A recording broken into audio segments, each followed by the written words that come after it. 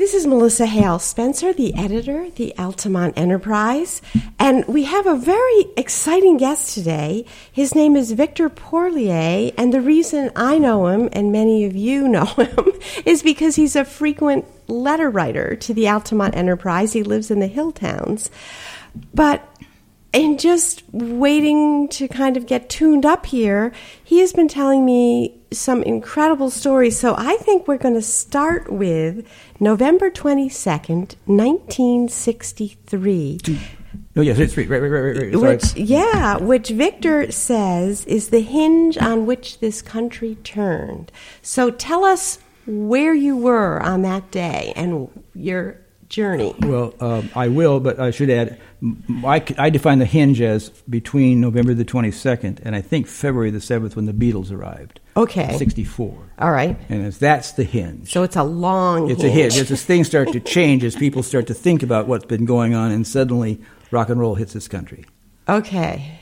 Sex, drugs, and rock and roll. It's now in the 60s. Okay. Anyway, well, to begin the story that we were talking about, in 1960, I got my MA from UC Berkeley in public administration, and I went back eventually in 61 to join the John F. Kennedy's administration. I wound up in the State Department in the United States United States Agency for International Development, and in 61. And in 1962, by that time, from the time I was at Berkeley till then, I had been a devoted reader of Aldous Huxley. All of his stuff. All of it, literally. Except for a couple of essays. And I decided, I told my wife, we were living in Georgetown at the time, I'd like to retrace the steps of Aldous Huxley. He went and visited from Great Britain through Central America up to Taos, New Mexico, where he wanted to see his old buddy, D.H. Lawrence, and his wife, Frida. And so she agreed. We thought we'd go. And so we flew down to Central America. Well, actually, we flew down from D.C. to Miami on the 21st, stayed overnight, and the next day in the afternoon, our plane took off to go to Latin America. That was the afternoon that JFK was assassinated in Dealey Plaza. So we got down to Guatemala because, I'm getting ahead of myself. It's easier to talk when there's no microphone. We flew down to Colombia, and then worked our way up through Central America. My dad was a career Army officer. I'm an Army brat, and so he had been stationed in Fort Gulick, which was the Army Ranger Training School for Jungle Warfare at the time when I was a boy in the 6th and 7th grade. And we're taking a little side trip here, because tell us about Scouts when you were a boy. Well, every Scout team has a Scoutmaster. Well, if you're on an Army base, you're all Army brats, which is a unique kind of way of growing up. I won't go into that right at the moment. But it's a hardier trip because every time you move from an Army base to an Army base, for boys at least, you had to fight until it was found out where you were in the pecking order, who you could beat and who you couldn't. And then everything was okay. We're all buddies again. So the Scoutmasters were jungle warriors. That's where the training center was in Fort Gulick for jungle warfare. So our camping trips were in the jungle with sleeping hammocks up in the trees and watching out for snakes and all the rest. So it's fascinating. And they were hardy men. These were good guys. Anyway, so we visited them. We worked our way up through Costa Rica, where there'd been a huge volcanic eruption. Everything was gray. Even the swans in the lakes, beautiful swans, were all gray because the ash had fallen on them. We got up to Guatemala, and I'll stop there just to say a couple things about before we left on the trip. So I'm following Aldous Huxley's trip. His work. I had actually corresponded with him quite a bit, and after his death, I corresponded with his wife Laura. Tell us a little about that exchange, that correspondence. Well, it's more the young boy, the young man, talking to an older man who I had come to really appreciate what he's writing. He was a brilliant man, crisp intellect, really sharp satirical writer. And Aldous Huxley wrote not simply Brave New World, but a whole range of other books, which are really quite interesting. But he was a thoroughgoing supernaturalist mystic, and ultimately, and that was attractive to me at the time. And so he just, he'd suggest, he'd make like, "Thank you very much for your kind letter, blah blah," and would write, say, have you read this book, whatnot. One of my favorite anecdotes about all this was this. At one point, they have fires in the in California hills outside of Malibu and whatnot, and oftentimes they burn the homes down out there. You've probably seen those over the years. Mm-hmm. Well, one year, his home was totally burned down. And, all of his books and all of his memoirs and treasured little anecdotes. And so, of course, the press, being the jackals that they typically are, he gets up to the burn site, and one of the young reporters, she thrusts the microphone into his face. Tell us, Aldous Huxley, Mr. Huxley, how do you feel about this? And he said, and this is back in the 40s, I think, or 30s, 50s. He said, well, the TV commercial, for the first time in your life, feel really clean? That was his answer. That was his answer. So shedding all of his possessions. He was that centered. Yeah, gosh. Okay, anyway. So anyway, at that, we're in Guatemala, and we heard that he had died on the same day that that JFK had been assassinated in Dallas. Well, now, bear in mind, here I am following I'm sorry, I forgot the footstep. Before we left, one of my friends, who was not religious in any sense, had read a book by C.S. Lewis called Screwtape Letters. And he said, "You've got to read this. This guy had a real insight into human beings." He said, "You don't have to believe in Christianity or not." So I said, "Okay, I'll take it." I took it on the trip with me. It was a kind of a sidebar reading. And I was in the State Department, and Kennedy had come up with something called the Alianza para el Progreso, and that was the Alliance for Progress, which was dealing with Latin America. And so my thought was, if I took some of his speeches and made sure that I stopped at the different embassies, Guatemala, Panama, Guatemala, Honduras, that I could then go back to Washington, D.C., typical bureaucratic climber. Oh, when I was in the embassy in Costa Rica, at that place. So I had Aldous Huxley's trip, I had JFK's Alianza stuff, and I had C.S. Lewis's Screwtape Letters. So I learned then, So then we get to Guatemala, and up in the highlands of Guatemala is the Chichicastenango. It's a great market center for northern Guatemala, and the typical classic colonial Spanish colony with a big public square, the major church on the end of the square, and then all the Mayan peasants, because they're still practicing the Mayan religion there in the highlands, would come in carrying all their goods to sell at market day. They had tents all over the square. It was like a sunny day, and so then in the morning from up till noon, the people would go from the sales places where they had their tents set, go in and enjoy Mass, and then Father would go, and then Mother would go, kids would go, and then at noon, all the Catholic priests would leave. And suddenly there was gum copal incense burners on the front of the cathedral with just huge smoke all over the place. And these were the Mayan shamans had now come to take over the place of the church, which had been built on an ancient Mayan worship center. So then the Mama and Papa would all come back, and they would go with the shamans inside the church, between the rows, where they had special little kind of 4-inch altars with sand in them, bringing in flowers. And I don't speak Mayan, but they were all doing their worship things. And I've never forgotten that. It was one of those Romano-pagan moments. Yeah, you could literally see the layers of culture. And yeah, exactly. Held it with the other. And so we finished the trip. I got back to D.C., and we were gone for 2 weeks. And at that point, I heard that not only had Kennedy been killed on that day, the 22nd, but Aldous Huxley had gone out under an LSD injection. That's where you get the doors of perception, and the doors were based on an LSD. Well, anyway, that's another story. And C.S. Lewis had died. All three. Now, because in my mind in those days, I was not a naturalist or materialist philosophically. I was a supernaturalist. I still am. And it just shook me. Because here's the three guys. They were your compass points. Yeah. And boom, they're all dead on the same day. Well, so I'm marinating that stuff, and I think at that time, all this country was marinating things. The 50s were an abnormal decade. They were just like, the wars are over, the Depression's over, we're going to do the best for our kids, it's going to be this golden era. I spent the 50s in Southern California, which was really that.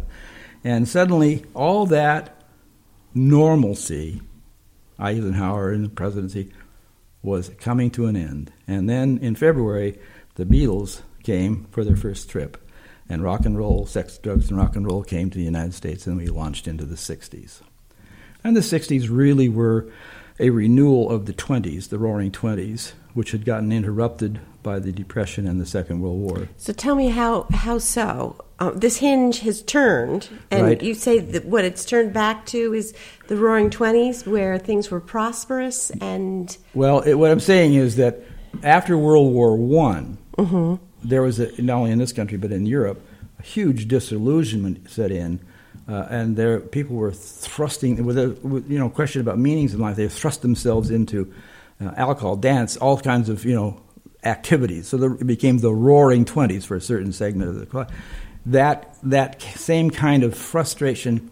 Well, when you lose a sense of meaning in life, a centering point for yourself, if you allow yourself to think that, you start to get bored if you have no meaning, no drive. So you seek stimulation, and so you're looking. I don't care whether it's your career or you become a sex addict, or you become a druggie, or you pursue entertainment or spectator sport, whatever you choose. You're trying to find meaning in your life, but you need stimulation. Well, the trouble is that as soon as you start following those things long enough, the stimulation levels no longer suffice. They have to be increased. And so you're constantly upping the ante. It's like in the Roman circus. They started off with just gladiatorial combats, and then eventually they had mass slaughters and dogs trained to rape women. I mean, it was just a terrible, evil period. Well, the same thing's happening in America today. Look at the movies. Now we have an obligatory sex scene, and we have high body count. A lot of blood is really popular too. All that is because we need increased stimulation. Neil Postman, a professor down at NYU, wrote a book called Amusing Ourselves to Death, probably one of the best books on contemporary America, period. And that's what we're doing, because you don't have meaning. So when this hinge turned, drugs and sex and rock and roll, as you say, in your perception, disillusionment. But wasn't there also kind of a movement towards idealism? Yes. The idea of looking for peace and... Yes, but let me say, first of all, you also lost trust in the institutions, because suddenly there's something really wrong here. And so people looking for answers, you had in the 20s, you had peace movements, you had all kinds of the same thing. You had idealism at the same time, but what the Beat started out thinking, of raising certain issues in the 50s, so the stuff was already happening. And the hippies essentially they just got lost in sex and drugs. But that doesn't mean there weren't people that were also very, very concerned about the corruption in government, the war. I mean, we're moving into the Vietnam War, which is a whole other story. So you have both things going on. And I went to some things in the early 70s, where people who were very much for peace, love, and whatnot were also just into random sexuality. I mean, it was just, so it was a mixed bag. The era of the Kinsey Report, where suddenly sexuality could be talked about and people could... Well, it started earlier with Freud. I mean, Freud had gotten this whole framework begun. So you had Kinsey and you had Hugh Hefner. You had, if you're looking like Maslow said, self-actualization, for some people, self-actualization was sexuality. I mean, it depends on what you chose. So I'm trying to remember, the Maslow hierarchy is the one where... hierarchy of prepotent needs. You move up from satisfying your most basic physical needs up to acceptance, and you move up to eventually to what he calls self-actualization, where you become, of course, in his mind, sort of a kind of a mystic in the same way that Aldous Huxley was. So let's get back to your own life and career. After you returned from this trip to Washington, D.C., that must have been very, very different after Kennedy's death. What happened with you personally? As I know I have before me a very long resume of varied sorts of things, but just tell us how it unfolded starting from that point. Well, I came back... And I was at that time, when I started out, it was a management intern, and so they rotate you through different things within the department. So I had been in the Office of Management Planning, the Office of Congressional Liaison, the Office of Public Information. I used to go around speaking at colleges about foreign aid. Finally, I was on the Sudan desk, and which led me to a lifelong study of Islam. I've been to the Islamic Center in Washington, D.C. back in the 60s. I probably have 180 more books on Islam in my library. And then I became special assistant to the assistant administrator for African affairs. How's that for a bureaucratic title? And it was at that point, by the time we got into late 64, one of the things that, I don't know, this is not a story I usually go on talk about in public, but John F. Kennedy decided that why should the Federal Reserve System be allowed to create money and charge the American taxpayer interest for it when the U.S. government could create the money? And so he was actually starting some silver certificates. So he alienated the Federal Reserve. And the Federal Reserve, as people may know, is not fully public. It's a privately owned banking system with a kind of an overlay of government. His brother, over in Justice, in contrast to the admonitions of their father, Joseph Kennedy, would decide he would go after the mob. And he did.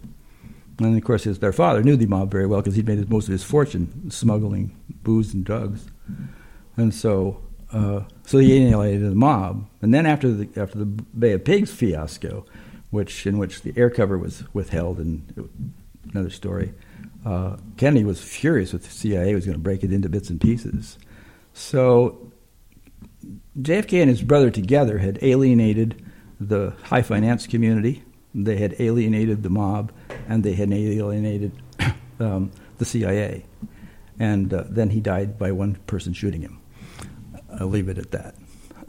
So at that time, the CIA wanted all the foreign affairs community agencies, state, AID, U.S. Information Agency, Arms Control and Disarmament, to be building computer systems that were compatible, because with the new IBM 36050s, those little tape decks rolling around on punch cards, but they wanted to have things compatible information-wise, and so who would see what and how it could be exchanged. And so the National Security Council, which is over in the old Executive Office building, as well as what was then called the Bureau of the Budgets, now called Office of Management and Budget, were jointly oversaw an interagency task force, and each of these agencies had to provide a team to work together on creating this new information system. It was called Foreign Affairs Information Management Effort, FAIME, FAME. And so the man that was heading it was just recently been the station chief in Tel Aviv, and the second fellow from Costa Rica. And so they were looking for a kind of a key executive guy. Well, in those days, I was an up-and-comer, and I was selected, to be honest. So I spent 2 years involved in that network of people. And I came back to AID and was chief of information systems development to put this stuff into place. Well, while I was there, working on the interagency thing, a book came out, published by one of the leading scholars at Georgetown University, a man by the name of Carroll Quigley. Now, Carroll Quigley is a name that some people might recognize. Bill Clinton was going to Georgetown at the time, and he learned from Carroll Quigley how the game is played, because Carroll Quigley wrote a book called Tragedy and Hope, 1,300-page tome, came out in 1966, and it was designed for specialized libraries and people involved in those circles. He had been allowed into the archives of the Council for Foreign Relations, and it talks very much about how the game is played between the Anglo-American establishment, which is the title of a book that he had published posthumously when he died in the 70s, didn't come out until the 80s, which pretty much talks about how the linkages between the American elites and the Anglo elites have been working since the turn of the last century. And so my boss said, "You got to read this book." So I read the book. And my idealistic democratic socialist illusions from Berkeley evaporated on that set of days. Then I read another book by Hayek called The Road to Serfdom. And I began to realize that my ideal of helping people and going back and serving could not function in the foreign affairs establishment. And so you've got to unpack that a little, because what was it in this tome, as you call it, that caused you to completely reverse or change course? Okay, to do that, I have to go back in time. Okay, because this is a complicated story. This is how the world really works. Okay? Yeah. Okay. And what I'm about to say is not something about, quote, Jewish bankers. It's about a small segment of people, some of whom are Jewish and some of whom are not. This is not a set of anti-Semitic remarks, but the Rothschilds in Great Britain, who helped fund Cecil Rhodes, does that name register with you, Cecil Rhodes? Rhodes Scholar. Cecil Rhodes is the man that essentially orchestrated the capturing of the gold and diamond mines of South Africa by butchering the Dutch Boers and taking it over as a colony for the Great Britain. That was funded by Rothschild. I mean, that gave them the initial capital. So when that's done, Cecil Rhodes hugely, and he's an Anglo-imperialist, the two of them got together and they created something called the Round Table Movement. This is all documented. You can find this in history. And the Round Table Movement was the goal of expanding the British Empire around the world, and particularly not only the Commonwealth but beyond, and they would create institutions that would move them in that direction. And so one of the pieces of that program was the creation of the Rhodes Scholars, because it would bring bright young men from all over the Commonwealth plus the U.S. to Oxford once a year, and they would get vetted, trained, and go back out, and hopefully they would come up with, essentially global worldview orientation, the same that the Rothschild Rhodes operation had. They had a man named Milner who actually ran the operation, Alfred Milner. So the Rhodes Scholars are a place where the elites evaluate certain people to see, who's got the best possibilities for the future. So the other thing is that right after the First World War, they created what was called the Royal Institute of International Affairs in London, which is Chatham House, and the Council on Foreign Relations in this country. Those are sister organizations for the process of pushing foreign policy on their different governments. Also, just before that, in 1884, a group of people created the Fabian Society. The Fabian Society included such people as H.G. Wells, Bernard Shaw, the Webbs, Bertrand Russell, John Dewey, and the Rothschilds helped to fund it.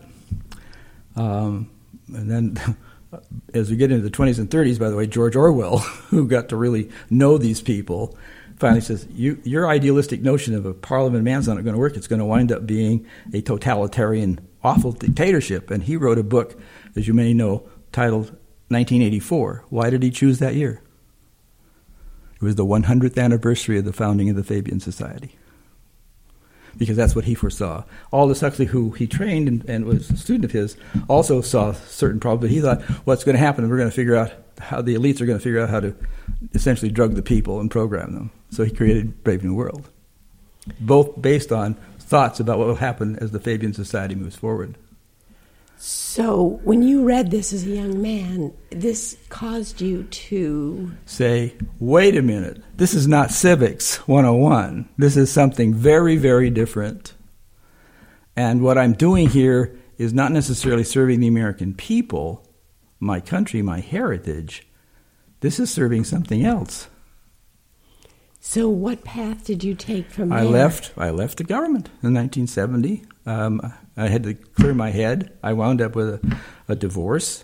My wife took our two sons to Washington State, and I went to Montana and punched cattle with my uncle's cattle ranch.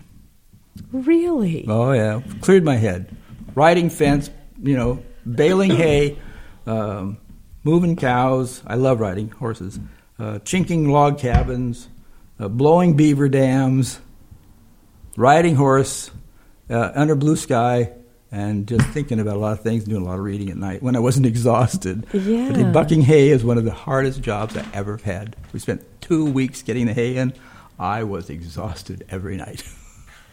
So how long were you in Montana? Oh, just about a year. And then I did some traveling and reading, and I decided to move up to Washington State, where my ex-wife had gone with our two sons, so I could be closer to them. got a job as a teaching assistant at Peninsula College, and taught there, and then had a contract with Antioch University in Seattle. I taught there. I couldn't stand the faculty lounge after a few years. Why? What was wrong with the faculty? I was the only person with the conservative leanings, and. So how do you define conservative? Well, at this point, they're ridiculous. I mean, no one. I don't want to conserve an awful lot of the institutions, and those are just bad labels. Mm-hmm. I think for me, I would. I am at this point more of a reactionary. I think, and in terms of, I really, really believe the U.S. Constitution has a lot of good things in it. I really do believe in the First Amendment. I really do believe in the Second Amendment, and. These days, those things it's threadbare. The Constitution at this point is a threadbare document. We're a nation of men more than a nation of laws at this point. So I'm much more into I believe in government. I'm not an anarchist, but I do believe more in decentralized government. I'm not in favor of a world government at all, because I've seen how bad a single centralized government can do, and how difficult it is for somebody living in Altamont, for example, to influence what's actually happening in Washington, D.C. Imagine the entire world trying to influence wherever the world government headquarters is. Many different cultures. Yeah, and different levels, and so penetrating. But so you were unhappy as a faculty member, and then tell us how the rest of your career unfolded from there. I'm a pretty good economist. I was teaching economics and reasonably good with investments, so I thought, well, I'll become a registered investment advisor, and I did that and worked with a company called Laney Advisors. I worked for a few years that. I didn't like sales, particularly to older people, when a product that you really thought through failed, and then they would be hurt. And that was hard for me. So one day I was working on a pension plan with one of Microsoft's subcontractors. They had figured out how to repair Sun Microsystem computers, which Microsoft uses, but the Sun Microsystem computer at the time, while it was an excellent computer, they didn't know how to repair stuff. They couldn't get turnaround time, so that their users had real problems. So these guys figured out how to do turnaround time, and suddenly they had contracts all over the place to repair and replace, and Bill Gates signed them up, and so suddenly two really great guys, computer geeks, that suddenly had a staff of 50 people, and they didn't know how to really manage them. I was over one day talking to Sterling, the president, about the pension plan, and I noticed on this desk was like your table. It was like an aircraft carrier type desk with a glass top and little yellow Post-it notes all over the desk. I said, Sterling, what's that? He said, those are my to-do lists. And he said, well, what? And he said, well, I get this problem, that problem. And so I said, well, but this problem, had you thought of this? And I had you thought of that? And he looked at me after a few back and forth. He says, Vic, how do you know about that? You're a financial guy. I said, well, I spent 10 years doing systems analysis and management studies in the foreign affairs community. I said, that's how I do that. He said, could you come down and help me? I said, I lived in Port Angeles, and I was down over where Microsoft is. And I said, no. I said, you couldn't pay me enough. And he said, how much would that be? And this is 81? Yeah. And I said, $125 an hour, which I thought was pretty high. He says, can you start next week? I said, plus 10% overhead. And so I think he was pleased. We did a lot of changes there. He was a member of the YPO, Young Presidents Organization. They go to meetings, they talk with each other, and he said, this guy, Vic Porlier, is da-da-da. So suddenly I had an instant practice in the Seattle area. So you were a consultant for making management work in corporate settings. And then I had a couple of nonprofits, and then one of the nonprofits, and this I'm not going to talk the names, but one of the nonprofits had a director on it, was a multimillionaire. And they were looking for a management consultant, and they were looking for a firm. Booz Allen, Hamilton, and some others were applying. But my name, they said, well, we'll fly him down. They could afford it. So I flew down from Seattle to Southern California, and we got to talking, and it was a good conversation, and they hired me. And for 10 years, essentially, I worked for them. And so we did their finances, and I wouldn't say I was their consigliere, but I was something like that because I'm a good problem solver. I don't say that pridefully. I mean, I just am. And so whether it was finance or how they ran their foundation or any number of different tasks, even helping them buy a newspaper or a hotel, I mean, I was the kind of guy. And in that environment, I got to know the philanthropic community pretty well, and the various things that they were contributing, granting to, and then of course that brought me back to Washington D.C. because there are all these think tanks in D.C. on the conservative, libertarian, conservative side of things. So I probably have worked with most all of them over the years, as well as people in the State Policy Network. So how was Washington different from when you were there as a young man? You were different, but tell us about the... Well, I think that things are much more rigid now. There's what we really have... Well, you've always had this, but what you have now... Have you heard the concept of iron triangles? Okay. This is a political science concept. It's a very useful thing for thinking about D.C., and one of the reasons why it doesn't change very well. For every policy area, I don't care whether it's health, education, environment, defense, go down the list. Wherever there's a department or an agency, there is an iron triangle. What's an iron triangle? It's a three-sided thing. The first side is the bureaucrats that run this or operate the programs. The other side of it is the congressional committees in House and Senate that oversee that particular bureaucracy. Some of them are more involved than others, and the third, the bottom one, the most important, are the people that are either benefit or hurt by that bureaucracy, the programs. So, for example, in the environmental thing, you'll have people that that want to have, let's say you're manufacturing solar panels, so you want to make sure there's a lot of objections to carbon dioxide because the more that's put down, the more solar panels are going to be. So that's one group. Or the Defense Department, they want to have wars so the more military purchases are made, the better. So each of them have these triangles so that you, at the bottom, and they're revolving doors because the people in the staffing of the bureaucracies move over to become staff members or go to work for one of the people that are lobbying and paying money, and it's all within this triangle. It's called an iron triangle because... It doesn't change. It doesn't, well, and it's protected from the outside. Oh, you'll find this an interesting story. So when I was working with my client, there was a Japanese businessman, part of Mitsubishi, wanted to get them to invest in a lot of money, and he took me out to a Japanese restaurant. We got to know each other. One night, he says to me, Victor, you explain me American politics. And I thought, oh dear, how am I going to do that? Well, I'll talk to him about iron triangles. And so I did what I just said, a little more elaborate. And he looks at me, same thing in Japan, except different. We don't look at it from outside, call it iron triangles. We look at it from inside, call it golden triangles, because that way we make all the gold. Well, that's an interesting perception. Yeah. So what you have then is every 4 years you have a national election, and so on the left, on the Democratic left, you have a number of groups that are are more ideologically oriented, and they have certain program policies that they want. On the right, you have more ideologically oriented programs they want to have right, and so people are accommodating to the spectrum of organizations, because the party's not a monolith, as you know. Each of them is a collection of different interest groups. So they have to balance this stuff out, and so whether you're a Democrat trying to appease the far left or you're a Republican trying to appease the far right and still not alienate the middle, it's a challenge. That's what they do.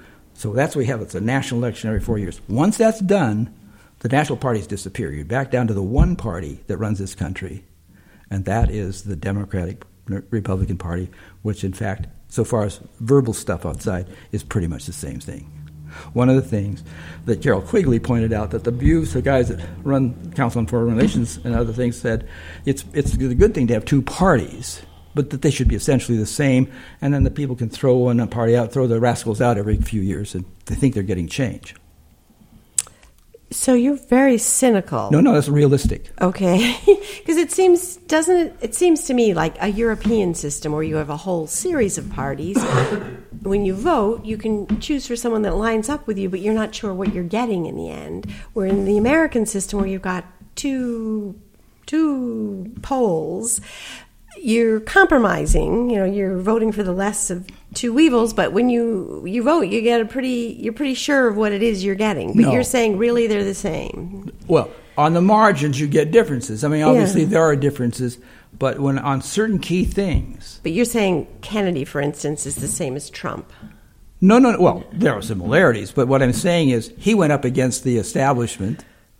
Trump went up against the establishment in different ways, but they're very different. One is a Harvard man, high-level prep school. The other one's a military academy, Wharton, Queens boy. I mean, they're very different personalities.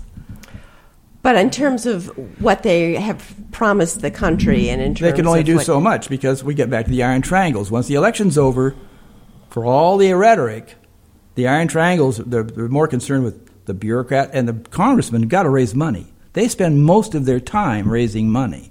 They follow what amounts to what the staffers tell them and what the bureaucrats tell them, what the lobbyists tell them. So all that's happening within a particular area. And so the guy that's focused primarily, say, on education is not going to be that concerned about what's going on over here in health. And so the guys that are over here on health and the guys that are over in education say, well, I'll cut you this deal. I'll vote for your bill if you vote for mine. And that's how it works.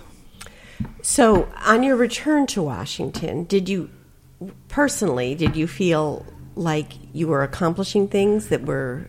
Yeah, well, in some respects. But you were talking about taking a blowtorch to an iceberg. And how long did you stay at that? 20 years, from essentially the early 90s to about 2007. So that's a long time to be holding a blowtorch. Yeah. But you do what you can. Yeah. You do what you can. And where are you now in life? I mean, I know you're here in the hill towns. Well, but I like when I was living in Port Angeles, teaching there, I lived in the country. I had 12 acres. I had my little farm, my garden, and you said you have a garden now too. Well, yeah, no, we didn't this year. My wife had a quadruple bypass, and so this year we didn't do garden. But she did growing, organic gardening, and we particularly garlic. She has a lot of some very high quality medicinal things, and she's very much into alternative medicine, as am I. And in that sense, in many ways, I mean, in terms of what are seen to be liberal left views, I mean, I'm very much opposed to GMOs. I'm very much in favor of organic foods. I'm very much opposed to allopathic medicine that the Rockefellers created for this country, in contrast to alternative medicine. And so there's a lot of things where I'm much more to the left than I am to the right. But when it comes to centralizing government, I'm definitely on the right. Well, this half hour has gone way fast, but are there any closing thoughts that you have for people? I wanted to mention that you have a Facebook page that has a large number of followers, and you post regularly on a variety of issues. Well, I should tell you what happened. I have a son. I have two sons, but I have a son in Atlanta. He's the chief information officer for a large lumber wholesaling company, but he's also a young scholar. I mean, and I, for better or for worse, I think of myself as a scholar. I've probably got over 10,000 volumes in my library that I've built up since the 50s. In fact, I'm going through a shedding process now of looking at the books that I'll never read again. But that's hard to do. We're doing that too, because you've got so much invested in that book. Absolutely. So I have three categories: absolutely keep, absolutely throw away. I'll delay my decision on number three. So Mark came up to visit us briefly last early December, and he said, "Dad, you're 80. You're about to be 80 next year." He says, "You have had more experiences in more sectors of this country than anybody that he's ever heard of or met." And he says, "And you have a unique view." And he largely agrees with me, but he says, but there's some things I think you're wrong on, and that's fine. And he says, but you need to share that. And I said, oh, well, how do I? I'm happily married. I love the country. I'm learning to get to know the community, and I'm reading and whatever. And he says, no, you should get on Facebook. And I said, please. I looked at that. Just puppies, kittens, and where I ate the dinner last night. And I said, that's not where I am. He said, Dad, there are 2 billion people, and they're not all into puppies and kittens. And there's some very serious people trying to really understand what's going on. Well, something you said, Melissa, a little earlier. People now are looking at alternatives for information. He says, why don't you get on Facebook and just start sharing? And I said, well, he says, listen, I'll take some pictures. I'll take a picture of your library, and I'll take a picture of you, and we'll put it on Facebook, and you can just start posting stuff. So I thought about it for a couple months. In last February, this year, I said, okay, so I started posting stuff. And I have about close to 1,700 people now. And some of them are, and I try to make sure it's very civil. Anybody that gets into, really nasty stuff, I defriend them. But then I'm very big into, I'm more of a question asker than a blunt assertion maker. So, and I really believe in civil dialogue. I don't know if you've seen my essay that I had posted it as Islam and Contemporary Public Discourse. No, I looked through some of them, but I didn't read that one. Oh, that's an older one. Okay. I should send you the link. It'll give you a very real sense of where I'm coming from. If you're interested. Yeah, and we get a sense of that in your letters, too. You have a lot of philosophy in your letters. Yeah. Well, I've taught philosophy. I've taught comparative religion. I've taught logic and semantics. I've taught Middle Eastern politics, money and banking. I've had a lot. It's an interesting way to share things, and it's happening across the world. We used to have conversations with the people that we saw face to face, and now there's this reach that... You're absolutely right. One of the interesting things, the number of people ask me to friend them that are living in Uganda, India, Pakistan. I have people now in virtually every continent. And some of them, and they only post in their language, but they read English. So, it's fascinating. Yeah. And so suddenly it's easy to become a citizen of the world in one sense while you're still living in a particular nation. So, So I'm thrilled that I've got some wonderful people that follow me, and some of them really challenge. That's fine. You want that, just as long as you're not being nasty about it. Someone starts using, says, "Oh, that's stupid," and I said, "Okay, I know that makes you feel good to use ad hominems, but why don't you tell me why?" Mm-hmm. Or "That's ridiculous." Well, could you tell me why? Well, I know you're wrong. Well, on what presuppositions are you starting for? Well, I use logic. Well, what's your starting premise? Most people don't think. They just emote. They're impulse-driven.